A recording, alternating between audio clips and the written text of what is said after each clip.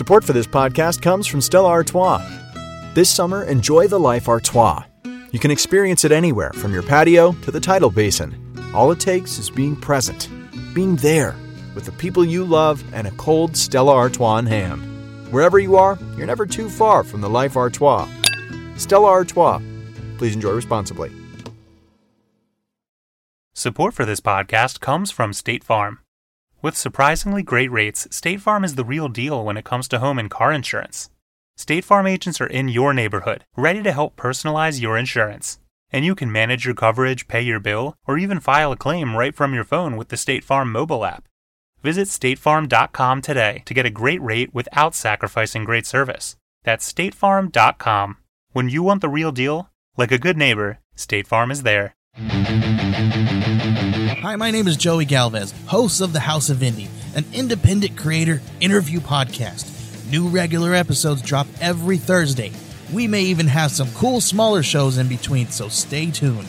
We also have a live broadcast every Monday with Loggerhead creator Brian Silverbacks on Facebook and possibly Twitter. Type in The House of Indie on Facebook and at House of Indie Pod on Twitter. Make sure to help out the show by listening and subscribing wherever you find your favorite podcast.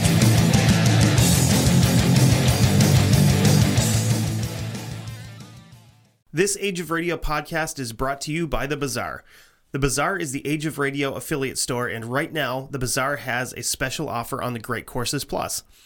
The Great Courses Plus is a subscription video on-demand service with thousands of in-depth videos taught by the world's greatest professors. You'll always find something fascinating to learn about. With categories ranging from history to travel and everything in between, there's something for everyone. If you go to ageofradio.org/dark windows, there's an offer to get the Great Courses Plus free for 14 days. Stay ahead in life. Start your access today with 11,000 plus video and audio lectures on a range of topics.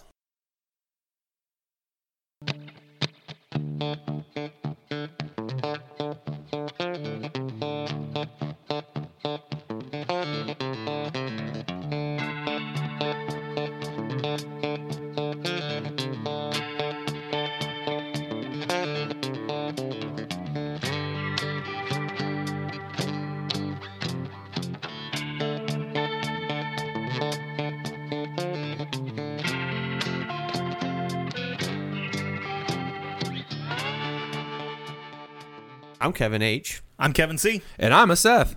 And this is the Dark Windows Podcast. So just a disclaimer, we are going to talk about some things that people might not be super comfortable with. We're going to use some language that people are not going to be super comfortable with. That's adult language. So- Expletives. So sit back, Relax. and enjoy the show. Or not. That's cool too. We want to start out by saying a special thank you to our sponsor, Studio Headphones. Studio offers some of the best quality sound and best built headphones on the market without the outrageous prices that other brands offer. They offer a variety of different styles, including over-the-ear, wired earbuds, and completely wireless Bluetooth buds. The two newest models are the Klar, which are over-the-ear noise-canceling headphones that offer 30 hours of playtime. Hold on. 30 hours continuous playtime without being recharged. And the Tolv, which are totally wireless Bluetooth earbuds that offer 7 hours of playtime in a case that holds 4 additional charges for the buds. So check out Studio.com, where you will find some of the best quality headphones and earbuds on the market. And if you enter Dark Windows 15 at checkout, they will take 15% off your entire order. What's going on, everybody? Hi. What's going on, Internet? How are you guys doing? Yeah, we are here again. Yeah, here. It's not really a round table. It's like a... It's an oval table. Yeah. Yeah, oval. Of 3 goofy bastards. Yeah. I'm not goofy. I'm beautiful. The Knights of the... No, we're not Knights. No, older Republic. Well, we record at night, so we could be the Knight of the Cryptid. And I think technically to be a Knight, you have to be a Christian, right? Technically, I am one. I don't know. I don't know. Fuck it. Anyway, this week, we are going to talk about Seth What's up? and his hobby holders. Well, since this... No, that actually works out. Since we're doing an episode about last stands, and most people in the miniature painting world have to deal with the piss poor tools that a lot of us paint with, and you're on your last stand with the You make do with what you got. Yeah, with a certain company. I'm not going to name names because they're bigger than all of us combined in this world. You have their little painting tool, like this thing sucks. Why do I always have to use this? Or you were like me, where you used to use the old-fashioned, spray paint can top or a bottle top or whatever. The Citadel nutsack. Well, I wasn't going to say that because they listen to everything and they know everything. Oh, no, it's a nice tool. It's just, it feels like a plastic ball sack. Yeah, and it's not ergonomic. No. Now, with that being said, Easter's right around the corner. And if you're thinking about trying to figure out what to get somebody that is in the miniature painting world, and you're like, I got to fill these Easter eggs, or you're not into Easter and you just want to give them something cool because they like to paint miniatures, head on over to GameEnvy.net. GameEnvy.net is the home of the Hobby Holder. Like we've alluded to before in previous episodes and every other time, the Hobby Holder is a 2-in-1 base and handle combination tool. The base itself is a threaded base that takes every kind of standard soda bottle cap there is. You have a soda bottle cap, it takes it. Which is wicked handy. Yeah, dude, it's awesome because if you don't have them, Game Envy sells them. Now, you put your miniature on there. I'm not going to go through the whole ramble because then you can go on the site and you can figure all that out yourself. However, you go there, you pick out that, and it comes in a wide variety of different colors that you like. You pick out like maybe a brush beam to hold your paintbrushes so they don't roll away, or a brush bastion so then that way when they're clean they can dry. It does not matter. Whatever you want, you pick it out, you put it in your cart, put in the promo code Broadstone at checkout, and you can save yourself 10% off the entire order. And there you go. You hook somebody up that you love, or yourself that you love. Hopefully, everybody should love themselves at least once a day. And there you go. Even if you don't like somebody, if they paint minis, get them a fucking Hobby Holder. Right? It's a great one-time investment. With the nutsack thing, you have to buy one for each miniature, or because of the spring thing will destroy your miniature, destroy the base.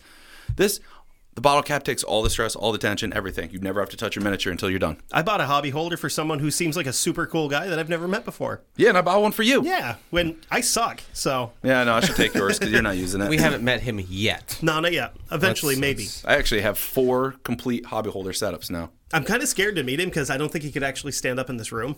No, we got a pretty short not. ceiling. Yeah, I can barely stand in this. Yeah. I'm 6'1". And yeah. So on this week's episode of the Dark Windows podcast, we're going to cover some last stands. Yep. And we have a variety of decades. Yeah, time frames. Yep.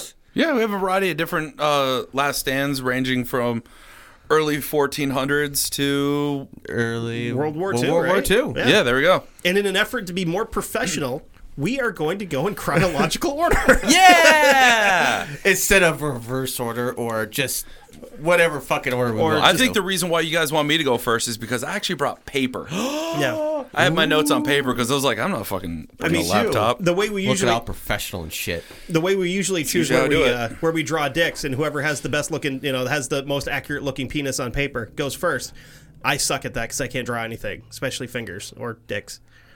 You can't draw hands. I've never been good at that. Of course, stick figures don't have hands anyway, so You I'm draw good. your fucking hand. No, like the detail, when you're trying to draw something, I always fuck the hands up. Anyway. I don't ever draw hands. So. My voice just cracked right there. It did. But anyway, so Seth. Yo, what's up? What's ready for me now? What's your last stand, buddy? My last stand is this podcast because I can't stand this shit anymore. Aw. Damn it. No, I have to fucking order that Monday. Yeah. All right. So, speaking about last stands, I decided to go with one that was kind of difficult to find information on, but it randomly just popped up, and I absolutely was like, wow, this is kind of interesting.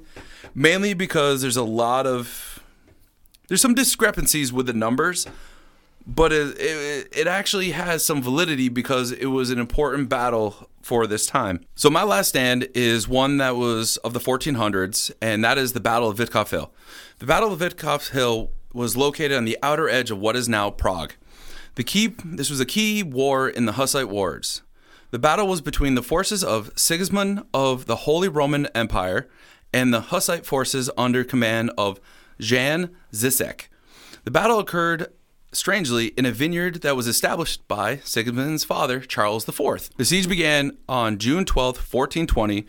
Now, the crusading forces, most opinions of chroniclers, were consisting of anywhere from 100,000 to 200,000 soldiers. That's a lot of dudes. That is a lot of men for one battle.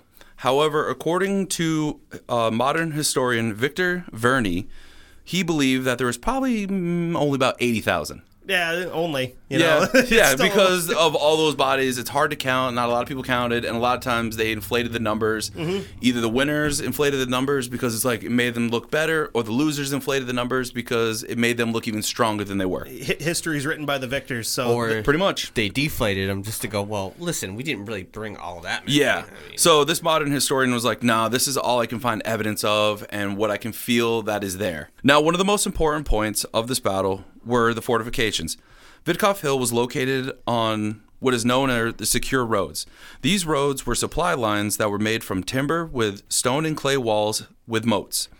On the southern vineyard side of the hill, there was a standing tower, and on the northern part was secured by a huge steep cliff. So these would have been roads that were being patrolled fairly regularly by troops, I would guess. Yeah, and if no one was there, there was high walls that were defending them, so you would have to try to make your way around the walls to be on there. And also those walls had moats Right. on the outside, so you would have to go through the moat, go over the wall to get on the main secure road. And then you've got the natural barrier of that cliff. yeah, you were so basically, it's like a funnel, like, leading Yeah. cattle to the slaughter. Yeah, basically. the Yeah. image that I saw was like literally this house, like this building, this castle essentially was house on the hill. Only one way in, one way out, and the other way that you can get in, they made sure to secure it as best as they could. That's a very defensible position. So That's another one like that was what's his name? I'm trying to think of his name. Vlad Tepes. His castle up Yes. in yeah. Romania. in Romania or whatever the hell it was. It was basically like you could only get in one way because the other way was basically a sheer cliff Yeah. where you had to Well, scale it. And a lot of times castles and buildings were built that way because it made life a lot easier to only have to defend One 3 side. points Yeah. or 1 point. and yeah. it's funny that you brought him up because when you started talking about Sigismund, I automatically went there. He's going to show up again when we do the Vlad episode because his Yeah. son. He was a His great. whole family was Yeah. pushing out everywhere and trying to eliminate any, Well, he's like the Negative great forces. grandchild of Charlemagne. Yeah. Now, fucking everybody that has ever ruled a country in Europe in the last 1,000 years has been Well, a since his fucking fa- ancestor of Charlemagne. Well, his father was Charles IV. Yeah. Which was what Charlemagne was Charles the third. First. Was he the first? Or Yeah, okay. he was the first. Anyway, Yeah. On July 13th, 1420, the Crusaders' cavalry decided to cross the river Vltava and began their attack. Their whole point of this attack was to starve the Hussite city into submission and subsequently disintegrating that standing army. Now, it is said that these fortifications were only defended by about 26 men and 3 women. against how many again? 80,000, we're thinking? Modern estimation, about 80,000 men. Motherfucker. These are knights. And these other Crusaders. people are, and these people defending it are essentially what, serfs? It's like farmers and shit? Warriors, some maidens, and like handmaidens and stuff But you like don't that. really need a lot when you're When you have a position when like you have that. Yeah. position. One It's- point is literally on the edge of a cliff. Another one is a vineyard that is wide open. They have another side which is completely just all like impenetrable road that they've been building up these walls Right. to make sure that everything's safe. Which, I mean, if I'm thinking about it tactically, fuck the vineyard. We've got all these people. We're going to defend our house. Yeah. So this would have been kind of like going into like the Saxon tales. This would have been like the feared. This would have been like the citizen army kind of defending Yeah, it. essentially, this Okay. is like Northumbria's castle, like Uhtred's, Yeah. his family Yeah, castle yeah. was up there. Like, you can't get into it only this one way. Right. If you go down the road, you're automatically all the things are all their pretty much armaments are pointing at that road of like, you come in this way, you're fucked. Yeah, you Yeah. go through the vineyard. Well, guess what? I'm gonna shoot fucking arrows at you. Yeah, Yeah. Like Nonstop. I said, fuck the vineyard. Let them come, Yeah. and they get here and they're I not mean- going to like the end result. Yeah, and so with that being said, again, some discrepancies on these numbers. It's in the opinion of some other modern historians that there's actually probably about 60 highly capable soldiers there. So it's all, like you were saying before, the history of the battle was written by the victors. So the next day, the Hussite relief troops decided to do a surprise attack on the crusading knights through the vineyards on the southern side of the hill. It is actually believed that Zika's forces were only armed with flails and guns, completely dismembering and destroying the crusading army. spreading wide panic among the crusading forces, and they either had to go down the cliff in order to get to safety or towards the river. Many of the knights that went towards the river ended up drowning due to the weight of their weaponry and armor and everything like that. And I'm guessing down the cliff wasn't a fucking spectacular option either. No, man, just take a tumble, just look down and you start tumbling. And that armor is not going to protect you from all that. Oh my So, God. Even if it's Crusader armor, which could be just chainmail with a little bit of plate. It would have sounded like a dump truck full of pots and pans going down the fucking rocks. Well, yeah, because they have like knives and shields and swords and axes. Right. And all of a sudden they're getting mauled by these, Hussite warriors that have guns and flails and swords and shields. They have all this armament and they're coming out of the woodwork because they know the fortifications. They know this area. Yeah, I mean, that's step back. That's a little bit that was a ballsy move. Yeah. To go, okay, we're gonna leave our fortification. We're gonna go to the place where, okay, hey, they don't really suspect us to come from. Yeah. Which is the vineyard, which is wide open. Ha ha, fuckers! Or ran around and attack. Well, no. The Hussites actually, there was only those 60 men stayed in there. It was another surprise force of Jan's men came around and actually took them out. They didn't know they were there until they sent out messenger. A messenger got out super quick out the road, ran to a neighboring city where the rest of the men were. And it was like, we need help. Get back here quick. We're literally under attack. We're under siege. And okay, we'll be there as soon as we can. So when the Crusaders showed up, they just started attacking they thought it was empty. Or it's only held by women and children. Fuck this. We got this. Yeah. Mm-hmm. And Jan and his men showed up and they pretty much choked them off so they couldn't go back through the vineyard. Yeah, they couldn't go back to the vineyard. And that's why the only way they could go was through the river or down the steep cliff. And like we said before, neither of those are great fucking escape routes unless you have a boat in the river, which you don't. Yeah. If you're wearing heavy armor like they did, well, you're fucked. Because we've even seen in history with World War II when men jumping out of the duck boats and all their gears weighting them down. Yeah. We've seen it with the Vikings when their ships are going down. They have all that plate and chainmail with their shields and their weaponry, and they're just sink like a rock. Exactly. Mm-hmm. So with all that chaos occurring, the battle was a clear victory for the Hussites. The Crusaders lost anywhere from 100 to 300 knights, and this battle of Witkopf Hill was now named after Jan Zitka. The national monument now exists still today on the hill, and in 2003, the local officials were attempting to replant the vineyard. Really? Yeah. That would be kind of cool, though, to open a vineyard right there and go, yeah, I mean, this is it was historically a vineyard, and a shitload of dudes got fucking killed here. Yeah, and so with the building still being there, it gives them the opportunity to be you can, with most of the forts around here, you can walk in there, see what it's like from their side. And since it was just one of those battles, Sigismund thought it would just be an easy way to move forward, to keep pressing forward and keep moving, his momentum going forward. And Jan and his men and the Hussites were like, fuck you, man, this is ours. So he basically was like, well, these guys are just in the way, we're just going to go through them. And the other guys were like, fuck you, no. They thought we that live here. It was literally held by men that weren't able to fight, women. Old men, women, and children. Yeah, and children. And they knew, okay, yeah, it's on a cliff, so we can't go that way. But we can go through we can definitely go through the vineyard. We can probably make it through the moat and get up onto the road and come through the main doorway. There's 80,000 of us.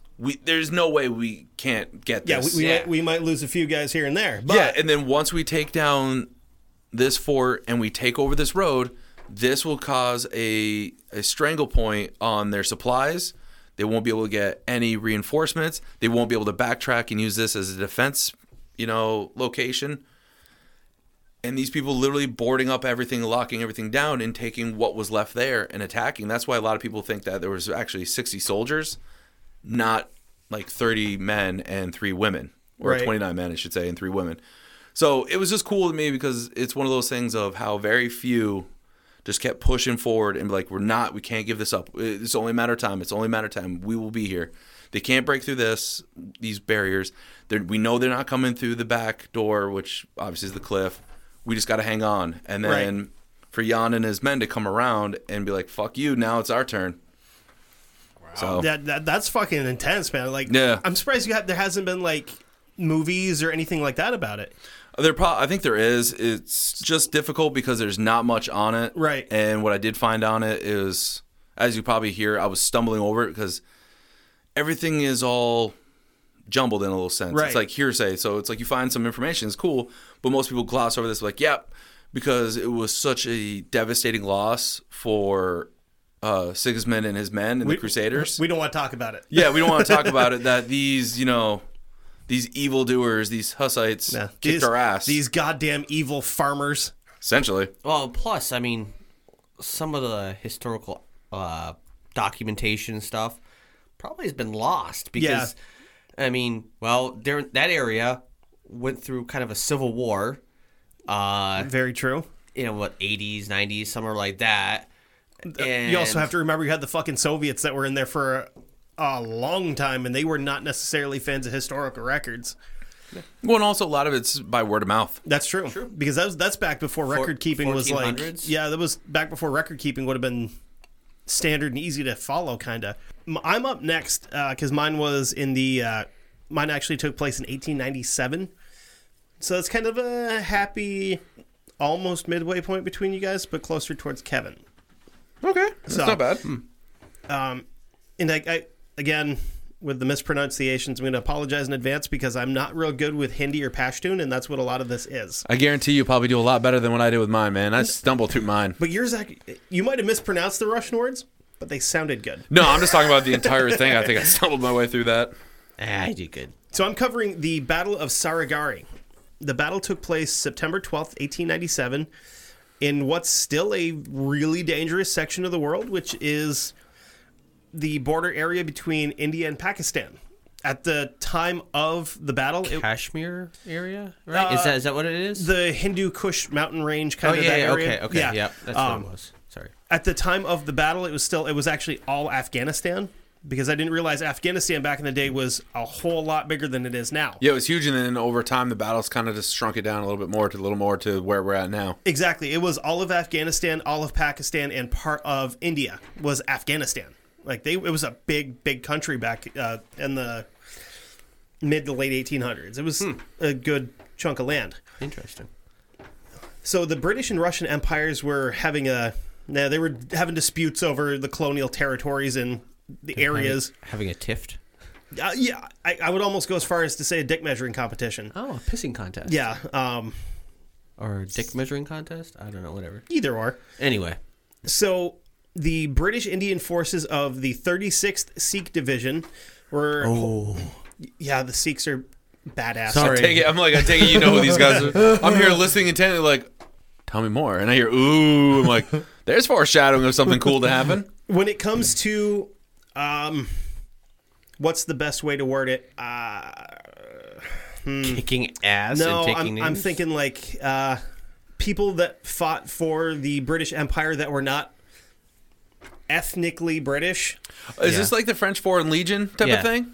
It's more like the Gurkhas. Oh, okay. But Gotcha. from further south. So like it would have been they quote unquote borrowed them or drafted them, quotes on quotes with quotes inside of quotes. But these guys were all, for the most part, the Sikhs at this point in time were all volunteer. Oh, okay. So the forces of the 36th Sikh Division were holding the small fort of Sarigari, which was actually like a small garrisoned town. Yeah. So it wasn't necessarily a fort. It was actually just kind of like a fortified little town. Okay. Mm-hmm. And this was about 40 miles away from the British-held town and garrison of Kohat. The small fort of Sarigari was tucked into the Hindu Kush Mountains between two other small forts, Fort Lockhart, which was 1.5 miles west of them, and Fort Gulistan, which was 3/4 of a mile to the east. So they would have been smack in the middle of these two forts. Uh-huh. And with telescopes or whatever, your like eyeglass thing that you'd have, like pre-binoculars, they could actually see They could actually see the other two forts from where they were. Mm-hmm. The forts could communicate with each other via heliographic signals, which would have been a smoke signal. No, not quite. Oh. It would have been like a tripod with a little round mirror on it, and you could flash it. Oh, that's cool. So kind of like, was it pre-Morse code? Kind of, yeah. It would have been yeah. Actually, it might have technically been Morse code because Morse code's been around for a while. I would have thought of it more almost like flag signals on ships and shit. You know? Okay. But Okay. Anybody that can read fucking flashes of light and translate it, all the respect in the world, because that's a talent that not a lot of people I don't think can pick up. I could barely read English. On the morning of September 12th, 1897, Havildar, which is the Indian Army equivalent of a sergeant, his name was Ishar Singh, who was the commander of the fort at Sarigari. And I wanted to take a second right now to tell you that all of the guys in this fort shared the last name of Singh. They were not necessarily related. And I'm going to get into that in a second. Because it was more of a term that people would attach to the end of their name. It's basically like a warrior class kind of thing. Like if you're a warrior, you take this name of Singh to show that you're a warrior. Mm-hmm. So it's one of those things where I had to look into it because I was like, a lot of fucking Singhs here. What's going on? You know, it's kind of like with it seems to me like it's one of those things where it's kind of like a part of a nickname, but also they take it as the root word of their name. Like with certain cultures have son of, for instance, my last name, has son at the end of it. Mm-hmm. So it would be son of, and then, that type of thing. Like Ibn Fahlan. 13th Warrior reference. Yeah. Means son of. Yep. Little brother. So Ishar Singh, who was the commander of the fort at Sarigari, woke up to find his men, 20 Sikh soldiers who were already awake. They're talking, joking around, having their tea. There were a total of 21 men in this guard post. The peaceful, somewhat calm morning would not last long, as a signalman, Gurmukh Singh, reported a large enemy force approaching. He then signaled Fort Lockhart, saying, "Enemy approaching, main gate, need reinforcement."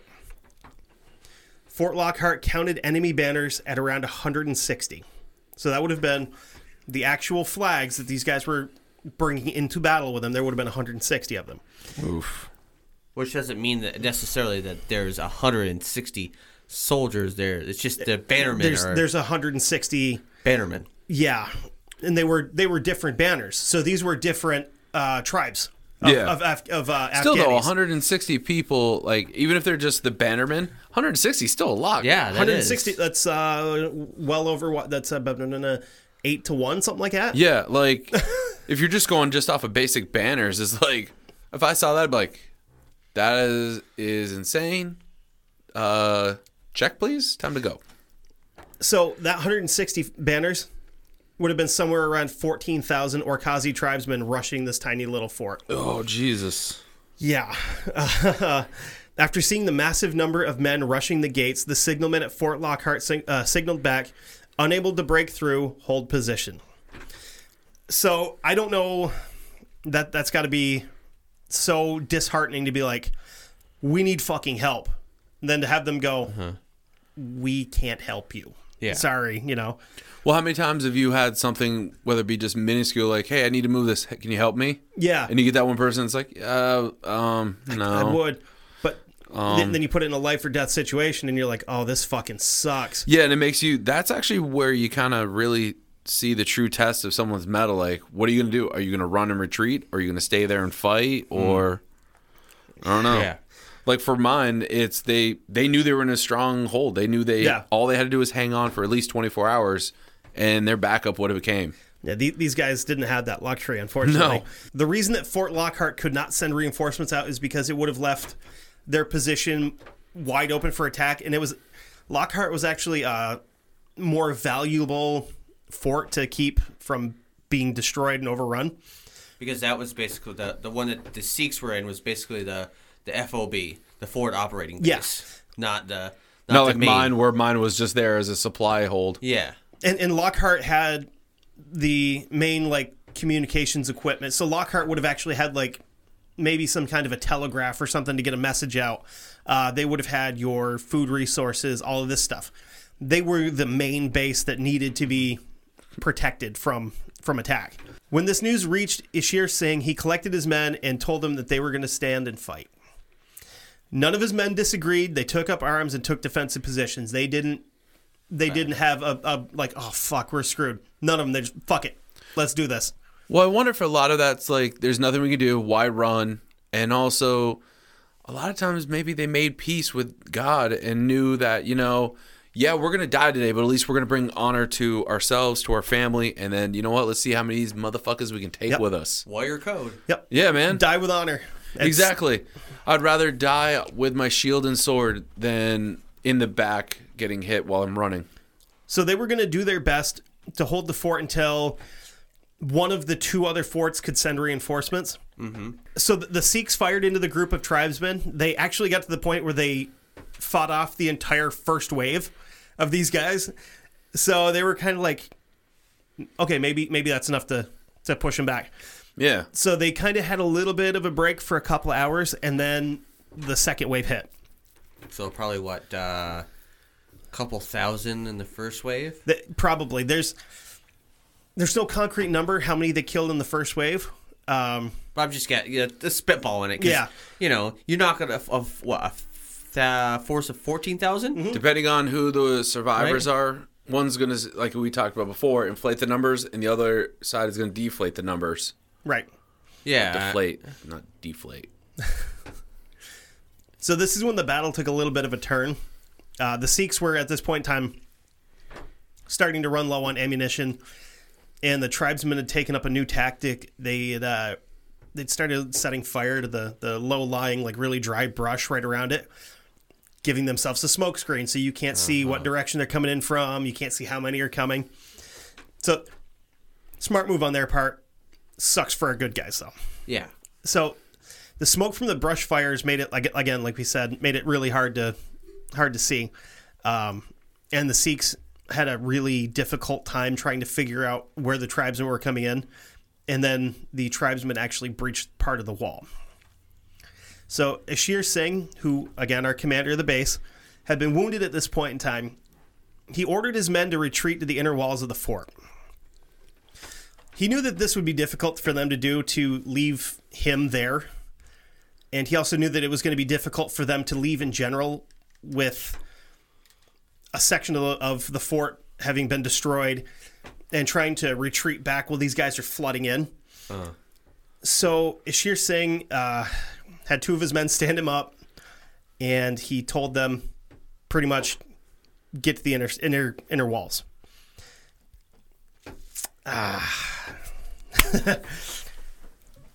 So he stood there, sword and pistol in hand, just to give his men a little bit of a chance to retreat. There's always that one guy. Dude. There's always the one guy that's like, everybody get back. I'll hold them back for as long as I can. And they're usually that motherfucker that has the explosives. And he wasn't a young guy. He was in his 50s at this point in time. And he's He's an old dog. Fucking let's do this, Again, there's always that one guy. So he gave them as much of a chance as he could with what little he had and being injured and all that.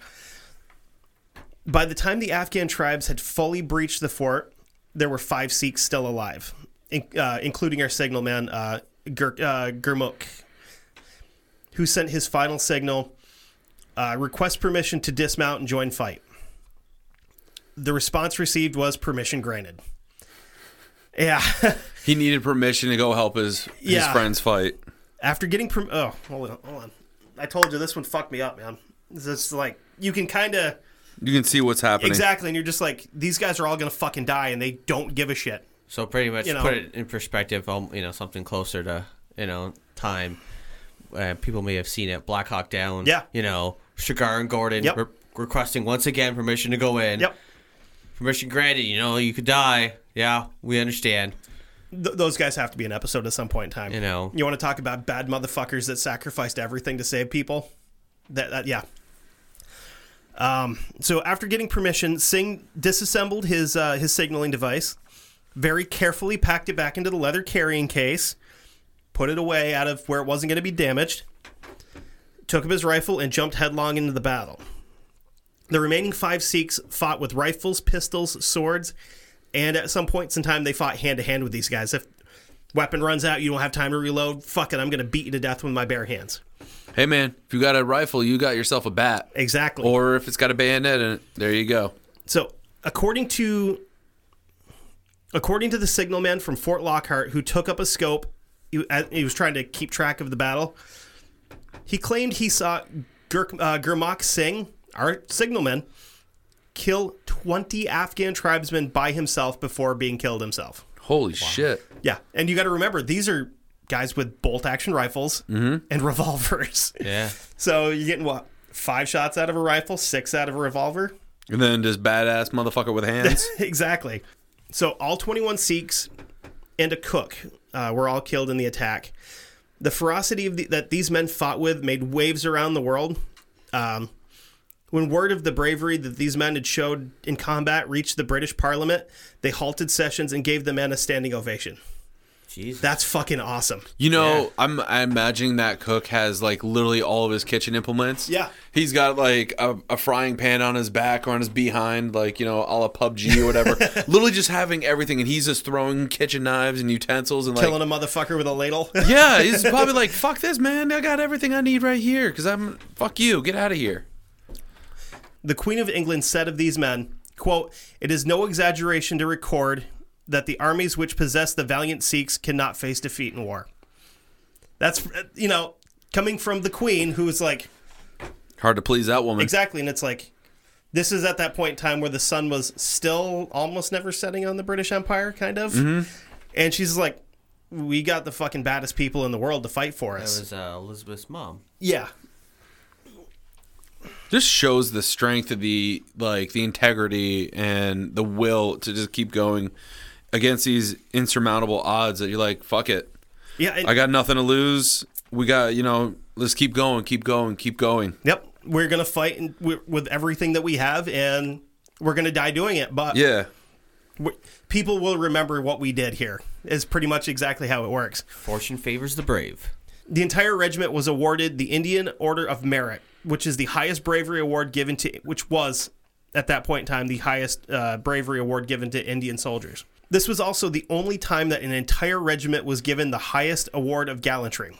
September 12th is Sarigari Day, and it is still celebrated by the Sikh Regiment of the Indian Army, which is still the most highly decorated regiment of the entire Indian Army. During my research, I watched a couple of videos here and there on YouTube, and I kind of, as I was watching them, this next one just kind of popped up, and I was like, okay, I'm going to watch this too. And it was basically a history of the Sikhs in the British military. And I have, it's hard to put into words the kind of respect that you have for these guys that are fighting for a country which colonized them.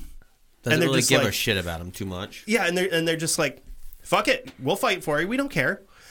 And to this day, Sikhs are actually like the top, like 3 or 4% genetic makeup of the British military. So you have like British Sikhs that are still gung-ho to go to war and defend their country. I learned a lot about this, and I've got a lot of respect for these guys. Wow. And actually, there was another one that I watched, speaking of Sikhs, where there was a gentleman that was in I believe he was a ranger. He was a Sikh. And part of the thing was, because for Sikhs, their headwear, it's a turban, I guess. That and their beards are like super, super sacred to him. And he was told, no beard, no headgear. Fuck it, whatever, I'll do it. After he got out, he actually successfully sued the United States military for, I don't know exactly what you'd call it, religious prejudice or something like that. Religious discrimination. There we go. And because of that, if you are a Sikh in the United States military now, you are allowed to wear your beard and you're allowed to wear your headgear. Because this one guy went, that's not right. So he got the whole thing changed for an entire group of people, which is fucking amazing. For everyone. Yeah. It's actually like, if you're whatever, you can have whatever. I know they still have regulations with facial hair sometimes, but I think that's starting to finally go away a little bit. I think that maybe it's because I'm a little bit biased with the facial hair thing, but I feel like I understand when you're doing your schooling and when you're doing your training and all that stuff. Right. But when you're out in the field, fuck it, who cares? Has your beard ever impeded you at work? No, because Exactly. smart. But no, it's just in general though. Like, obviously keep it well maintained and keep it well groomed. Don't go like fucking 13 feet of it and like be all crazy wild to do whatever. But it's hair. Exactly. Leave it alone. Who cares? And if you're out in the field and you're doing a job, fucking don't worry about it. Yeah. Unless you are wearing a respirator or a gas mask constantly, that's the only time I could see it. But there's ones that you can get for that though. Exactly. So, I thought it was really fascinating. And I kind of fell into a rabbit hole watching stuff about Sikhs in the military, and wow, just fucking absolutely fucking wow. Defending a country that's not your own. Yeah.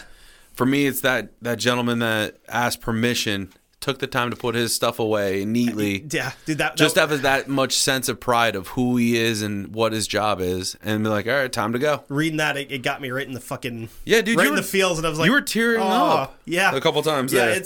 it was this one was kind of rough for me, honestly. It's weird, but it was really emotional to read this stuff where these guys are just like, well, yeah, because most of the time when you think of last stands, there's always stereotypically, whatever. There's the light at the end of the tunnel. They always come out alive. There's the made-for-TV movie type thing. Yeah, like yours, where you had fucking survivors. Like, yeah, the only people that died were the crusading forces of Sikhism. Yeah, and these guys got decimated, and theirs was a much harder of a battle. Mine had a fucking cliff and a fortified road and moats, and the only place they could come in was through the vineyard. Yours was like, hey, guess what? We're wide open everywhere. Yeah, in the fucking mountains and desert. Yeah, and we don't have anything like nature-wise to protect us. Oh, did I mention that when the reinforcements showed up the next day, they lost count at around 4,000 bodies that these guys left? These 21 guys fucking destroyed almost half of this army. Wow. Whoa. So, yeah, they went out with a fucking bang. Yeah, dude. Yeah. When I read, I had to read that a couple of times. I'm like, am I getting the right number? Did they mean, did they add a zero here? Then I looked at another source and it's like, holy fuck. They were stacking fucking bodies like left and right. Mine just had a couple hundred. Whew. Yeah, wow. They fucking went to town on these guys. So it's like, good on you. Yeah. So, whew. That was rough. Yeah, that was. Good, yeah. All right, so we have a happy ending. We have a sad ending. Ready to do yours, big guy? Actually, before we do that, we're going to take a real quick break, and we'll be back after some words. I need a drink after that one. Me too.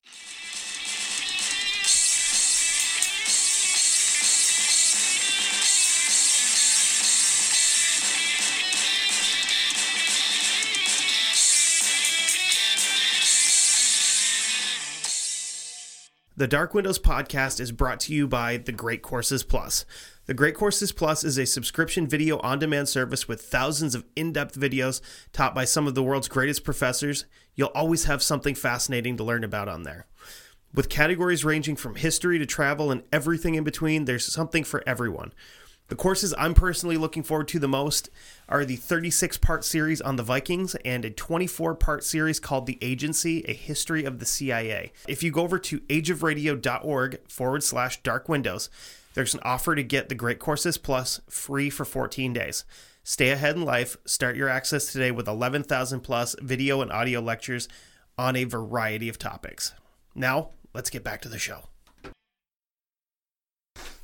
All right, we are back. Back in the saddle. Yeah, that was actually I'm pretty excited about that ad. Yeah, I'm just happy to go get a drink after yours. Yeah.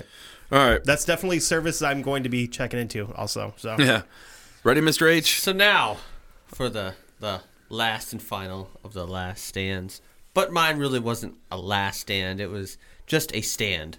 Let's just put it like that. Because this guy... Do we have a survivor? Oh, yes. So it's a last stand. It is a last stand because he's still going. It's not just a stand. He stood his ground. There you go. That is the last stand. Yeah.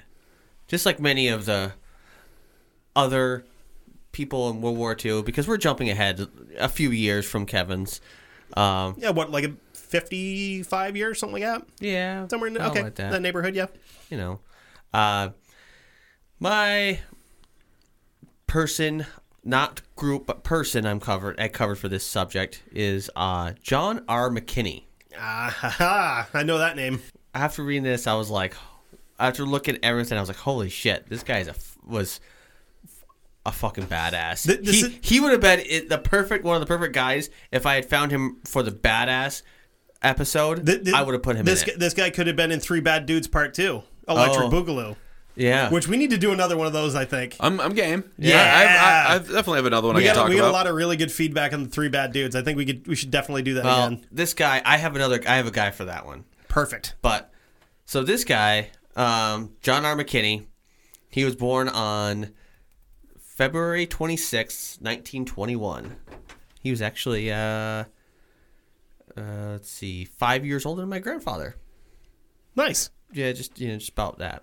He was born in the town of Woodcliff, Georgia, and he actually died in the town of Woodcliff, Georgia.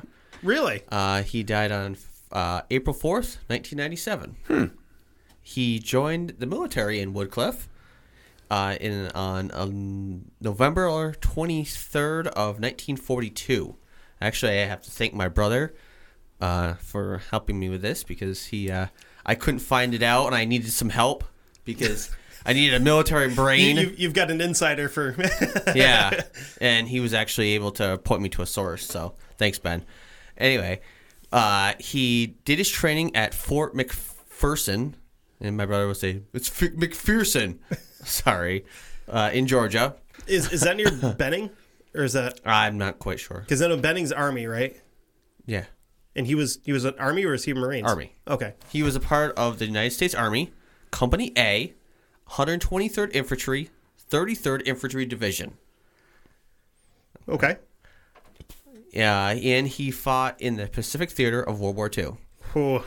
Now, I had to once again, I had to go to my brother for this, and I was like, what's this all mean? Well, he was in Company A of the 123rd Infantry, and it was the 33rd Infantry Division. Okay.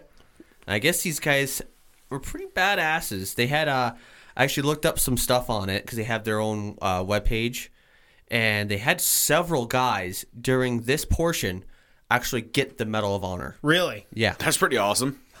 Yeah. I was like, holy shit. No, I think Barcelona, I think he was a Marine, wasn't he? Yeah, I believe so. But yeah, they didn't make him fucking... They weren't pussies. Yeah. No. Well, none of these guys were. No. So the reason I chose him was because of his actions while he was stationed at Tayabas Province, Luzon, Philippine Islands. His company was ordered to set up an outpost near Dingalan Bay. And so one part of his company... Ding-a-long, ding-a-long, ding-a-long bay. I automatically went Ding-a-ling Bay. I was gonna say Ice Cream ding, Truck ding. Bay. Oh, I was thinking Ding-a-ling-a-ling. ding ding. Oh. The Wienerine. Oh, Ding Dong. Ding Yeah, a ling. it was Dingalong Bay. Okay. I don't know. Fuck. Anyway, one part of this company was on the north side, and he was stationed on the south side. They had... So they'd split the company, kind of. Yeah, because I mean, you have different areas where you have to defend because Yeah, exactly. Absolutely. One You know? moves up, then the other one moves up. One moves up, and the other one moves up. Or they're like, well, we got a choke point. Like we were thinking, that we was creating a kill box. Yeah, you have to make sure that two sides are covered, and nobody's gonna get between you. If somebody does, well, Just let them up. then you're gonna have to Communicate and see what the hell is going to happen. So I had to look this up because the breakdown of military groups has always confused me. So a company, for anybody curious, is between 80 to 150 men. Yeah. So it's not a huge group, but it's not a small group. It's that nice in between where you got... his little area, his not company so much as His unit? unit, Okay. more like it, was he just had a small group of people, and there was, north and south. Well, there was only a few foxholes with machine gun nests right where he was. Not only was it the Army guys, infantry division fighting, it was actually also some Filipino guerrilla fighters. Oh, awesome. Involved in this. Awesome. Now, so this whole thing takes place, like I said, at Dingalan Bay. And it actually more precisely takes place at pre-dawn hours. He's getting done with his shift. Right. Okay. His watch. His watch is done. Beat, tired, wants to go to sleep. He's in this foxhole, pulls a cover over. Now, in a little video I watched, they called it his tent. Well, it's not really a tent. It's a fucking hole with a blanket over it. Yeah, he's got a canvas thing over it. Right. So he's like, all right, I'm done. You guys that are sharing this foxhole with me who are guerrilla fighters, Your turn. it's your turn. Tag, you're it. Don't touch my hole. Don't touch my blankie. Yeah. Like elbow the dude in the ribs next to you. Go watch him. I'm going to see. Go tonight. Yeah. So he's gone to sleep. While resting peacefully, approximately 100 Japanese soldiers stealthily move in. Uh-oh. No damn. They attack the perimeter defenses, get through it, and they're basically concentrating on the light machine gun nests Makes sense. to try to get into them. Yeah, threat assessment. They might not be the closest, but that's the biggest threat to you. You take them out first. Well, when McKinney comes into this, he's awoken by a Japanese soldier who lifts up the tent, not tent flap, just a flat canvas flap. And Oh shit! I thought this was the bathroom. Sorry. Yeah. Close it back up. lifts it up. He sees him. He's like, "Oh shit!" Well, McKinney thinks that, hey, one of my fellow buddies is pulling a prank on me, and he wakes up and he's like, "Oh shit!" Well, the Japanese soldier jabs at him with his. They say it's a saber, but I think it may have been more like his like a bayonet. bayonet. Yeah. And he skins the side of his head and gets into his ear a little bit. Oh fuck! No, thank you. This must have pissed him off because he comes out of his daze real quick. He is not positioned to fire. Slams his gun into him. And then John McKinney got angry. Yeah. Then he's like, comes out, smacks him in the head several times with the butt of his rifle. I kills told him. you not to wake my ass up, motherfucker. Yeah. Strokes him with the rifle, kills the guy. And yep. Butt stroke. So beats the living shit out of the guy, kills him, and then realizes that there's more assailants coming. Shoots two more that were charging at him. And what's he have? Probably a M1, like a Garand? Garand, yeah. Okay. Yep. So that's 8-shot stripper clips, something like that? Yeah. He doesn't. He's only fired the 2 shots so Okay. far. He doesn't really know what's happening because he's still kind of in that little bit of a haze. Yeah, he'd probably gotten into like maybe it's like the beginnings of that like deep sleep cycle, and then you wake up and you're like, oh, what the fuck's going on here?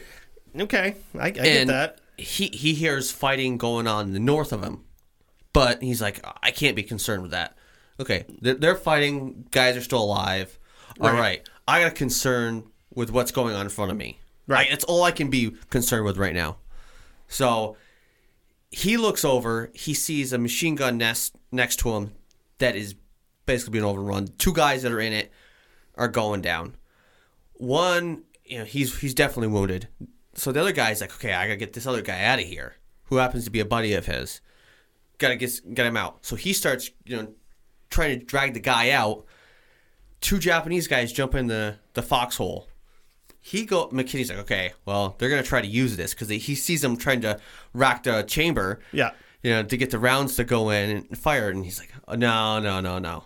Runs over, shoots both of them, hops in the foxhole, tries to rack the round himself. It's not working, but he's like, oh shit, more guys are rushing at him. shoots them. Okay, stops.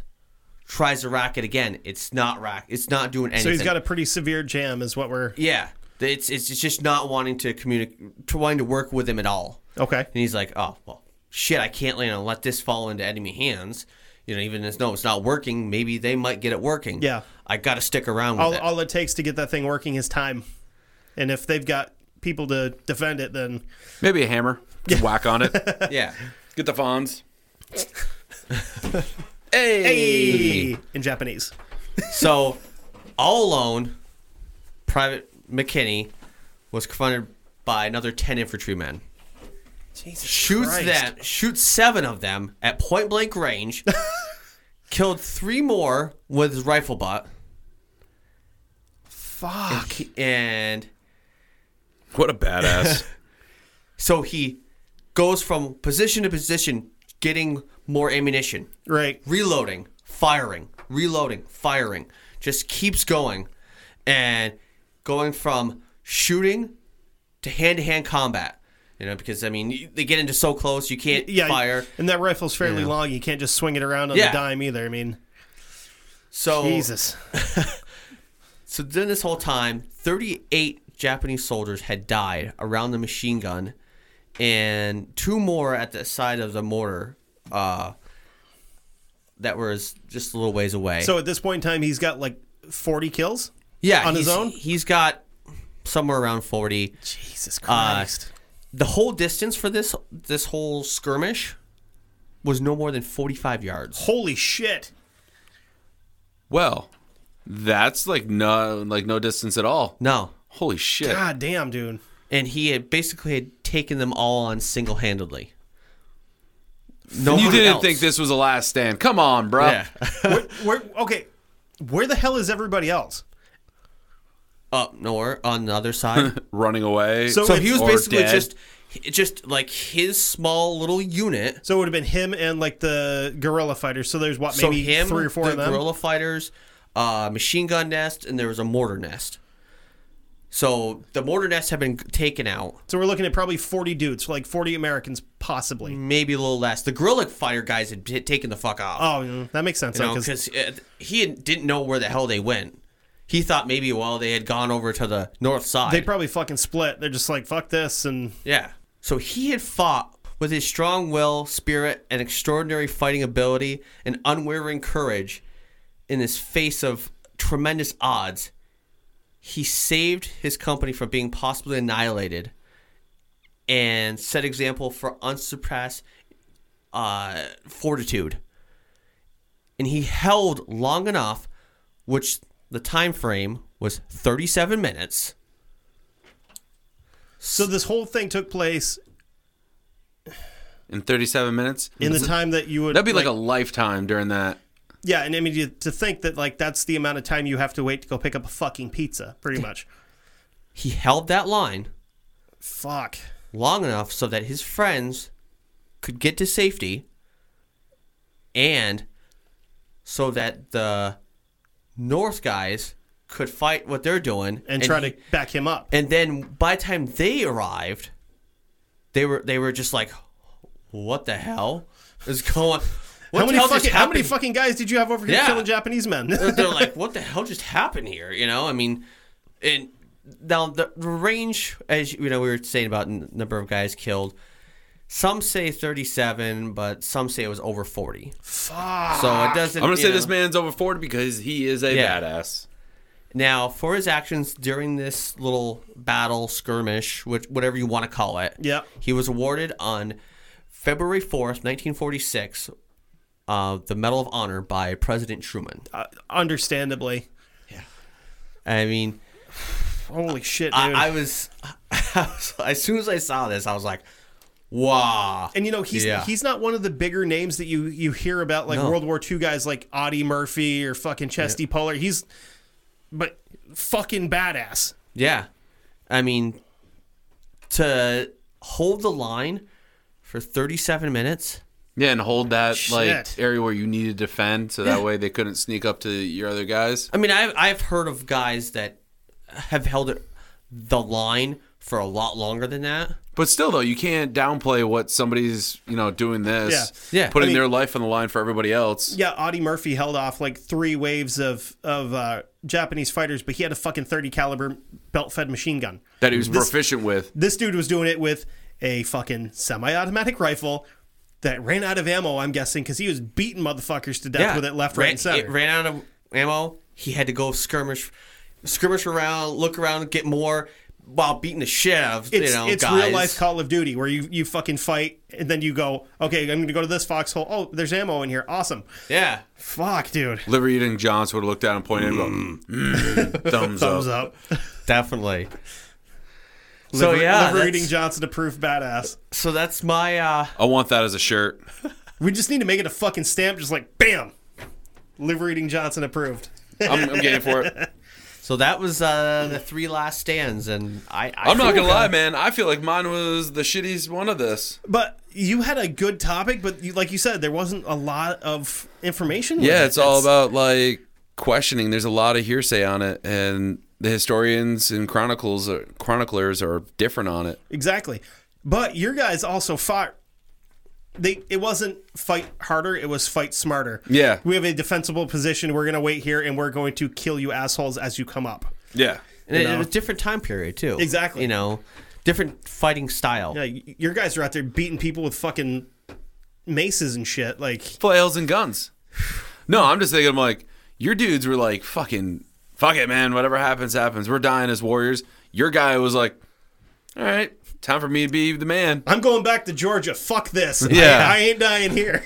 Yeah. Like, fuck this, man. I have way better things to do than this.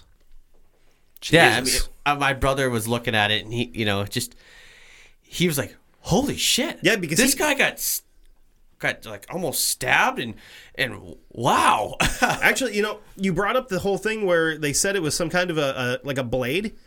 Probably katana. A lot of Japanese officers carried swords. They carried katanas. Yeah, maybe A it World was War II katana right now is worth a shit ton of money. Yeah, So well, it might have been a Japanese officer that got in on him, and he's like, nope.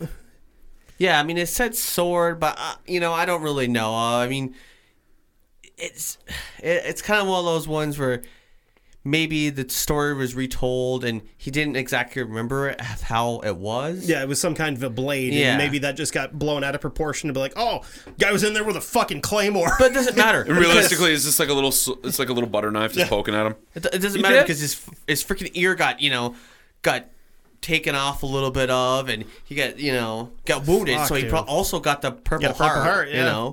out of it. You probably But- didn't want it. He's like, I just got stabbed in the ear. Get away from me. And I'm sure there was multiple different, metallic colors of stars that were given to him as well. Yeah, I mean, You a couple of the things I watched on it. There was accounts from reports from different people, his fellow soldiers that were like, "Yeah, I was watching it, and one of the guys was wounded. He was like, he was just going mad, and he was just firing, just bludgeoning the guy, and he was like, I was just starstruck. And I was like, wow, All right, Frank Castle. yeah. Right? So if that's last stands, like I said, and I think we all did. It was pretty Yeah. cool topics that we all chose. And actually, speaking of World War II ones, when I was looking through them, I was looking at some different guys, and one of them I stumbled across. I can't remember the guy's name, but the thing that jumped out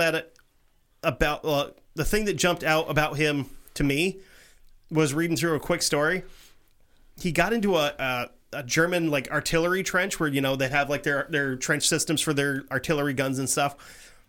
And he got up behind this German guy and he went to shoot him and his rifle jammed. So he picked up one of those fucking old potato masher grenades that the Germans had and he beat the motherfucker to death with it.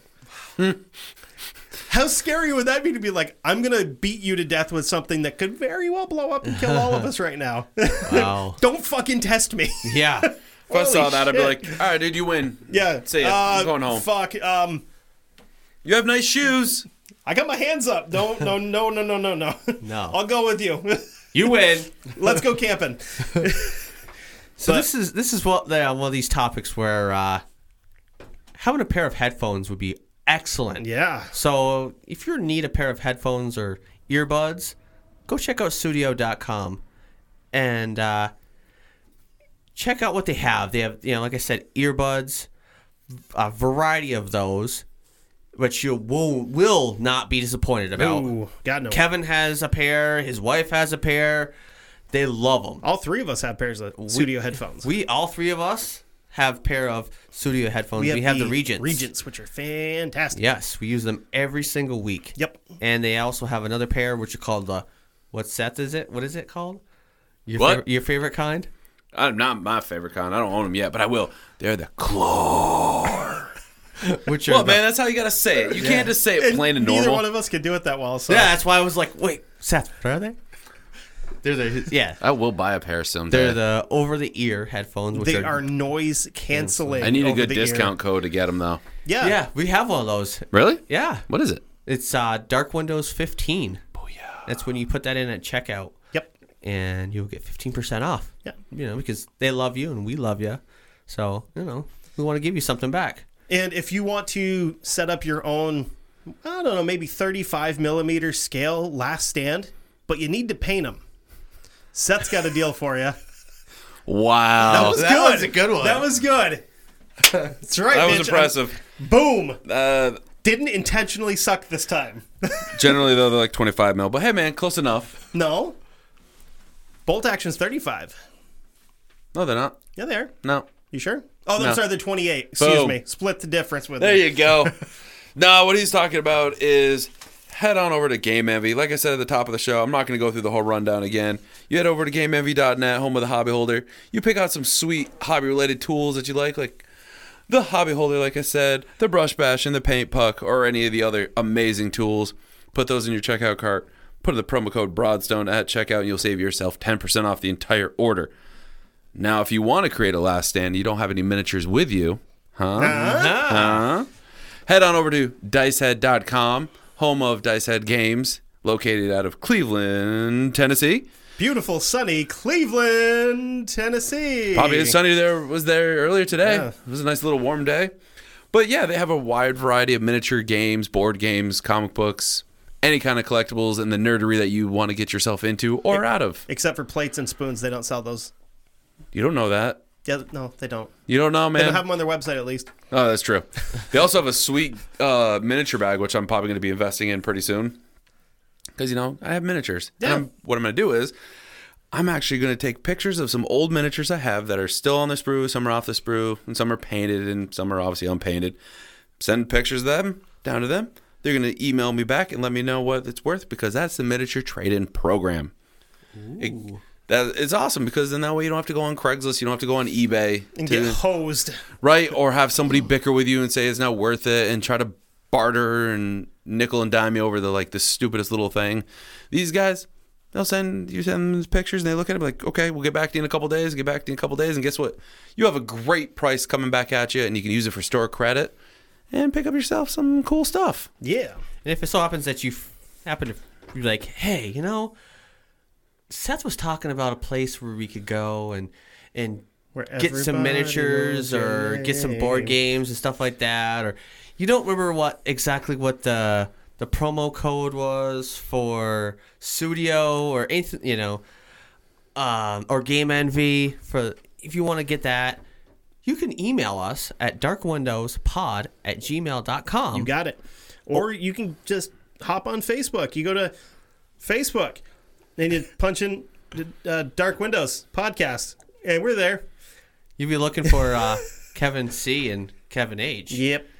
on there. And then you can go to Instagram. We got one of them. It's Dark Windows Pod. I'm starting to learn how to use hashtags better, thanks to Seth. You're welcome. Yeah, because I was putting 2 or 3 on, and he's like, "Don't be a bitch, put a bunch on there." And he sent me a list, and it's like, "These fucking." Because I live on that shit, man. Now we got 60 of them on there, so fuck it. Yeah, You can max out at 30 or 35. I can't Yeah, remember that's which. fine. We got 24, I think. There you something go. like Good that. enough. We're on Twitter at Dark Windows Pod as well. We're vaguely on Twitter. Yeah, I know. We have a Twitter. We have a Twitter account. A Twit account. Oh, and Yes. guess what else we have? What else do we have? And we talk about it all the time. We got a Patreon account too. Go check it out. Even if you don't want to donate right now, that's fine. Go check out the different tiers and see what we have to offer for you. You know, we got a $1, $5, $10, and $20 tier, and We have a liver-eating Johnson tier. that's number 20, buddy. Boom. And Yeah. the $20 tier is probably the best bang for your buck because you get a bunch of shit with that. Everything's a good bang for your buck. Yeah, I'll give you a good bang for your buck. Ooh, you're kinky. Call it $1.25, and I'll throw in something spicy for you. I'm going home. Yep. Nice. Anyway, so yeah, we got some pretty rad shit coming up in the next couple of weeks. We got Before we get to that, where can we check? Where can they find us? oh yeah, I mean you can you know what? I'm glad you cut me off there. Because you can find us on pretty much everywhere now. Yeah. You can find us on iTunes, Stitcher, iHeartRadio, Breaker, Google Play. So since you're listening to the show, tell your friends and let them know where they can find us. And if you don't remember exactly where you can find us, you can go to ageofradio.org/darkwindows, and you can see us on there. You can actually listen to the show. You can listen on to there. every episode posted on there. Yep. And guess what else? If you go to ageofradio.org and you skip out on putting the Dark Windows thing at the end of it, you can check out all the other good shows on there. If you want true crime, look no fucking further. We got it. If you We want got all of it. If you want sports, look no further because there's some sports stuff on there too. But if you go into the Dark Windows page, you scroll all the way down. You'll see it. Scroll through the whole page. You'll see where you can find us. You'll see actually also episodes, and then down at the bottom, you'll see stuff for Barnes and Noble, where you can get a little bit of a discount, I believe, and also for Windows, where you can get 10% off. 10% off on computers is big money. But while you're there, go over to the Bazaar. Check out all the cool shit you can do there.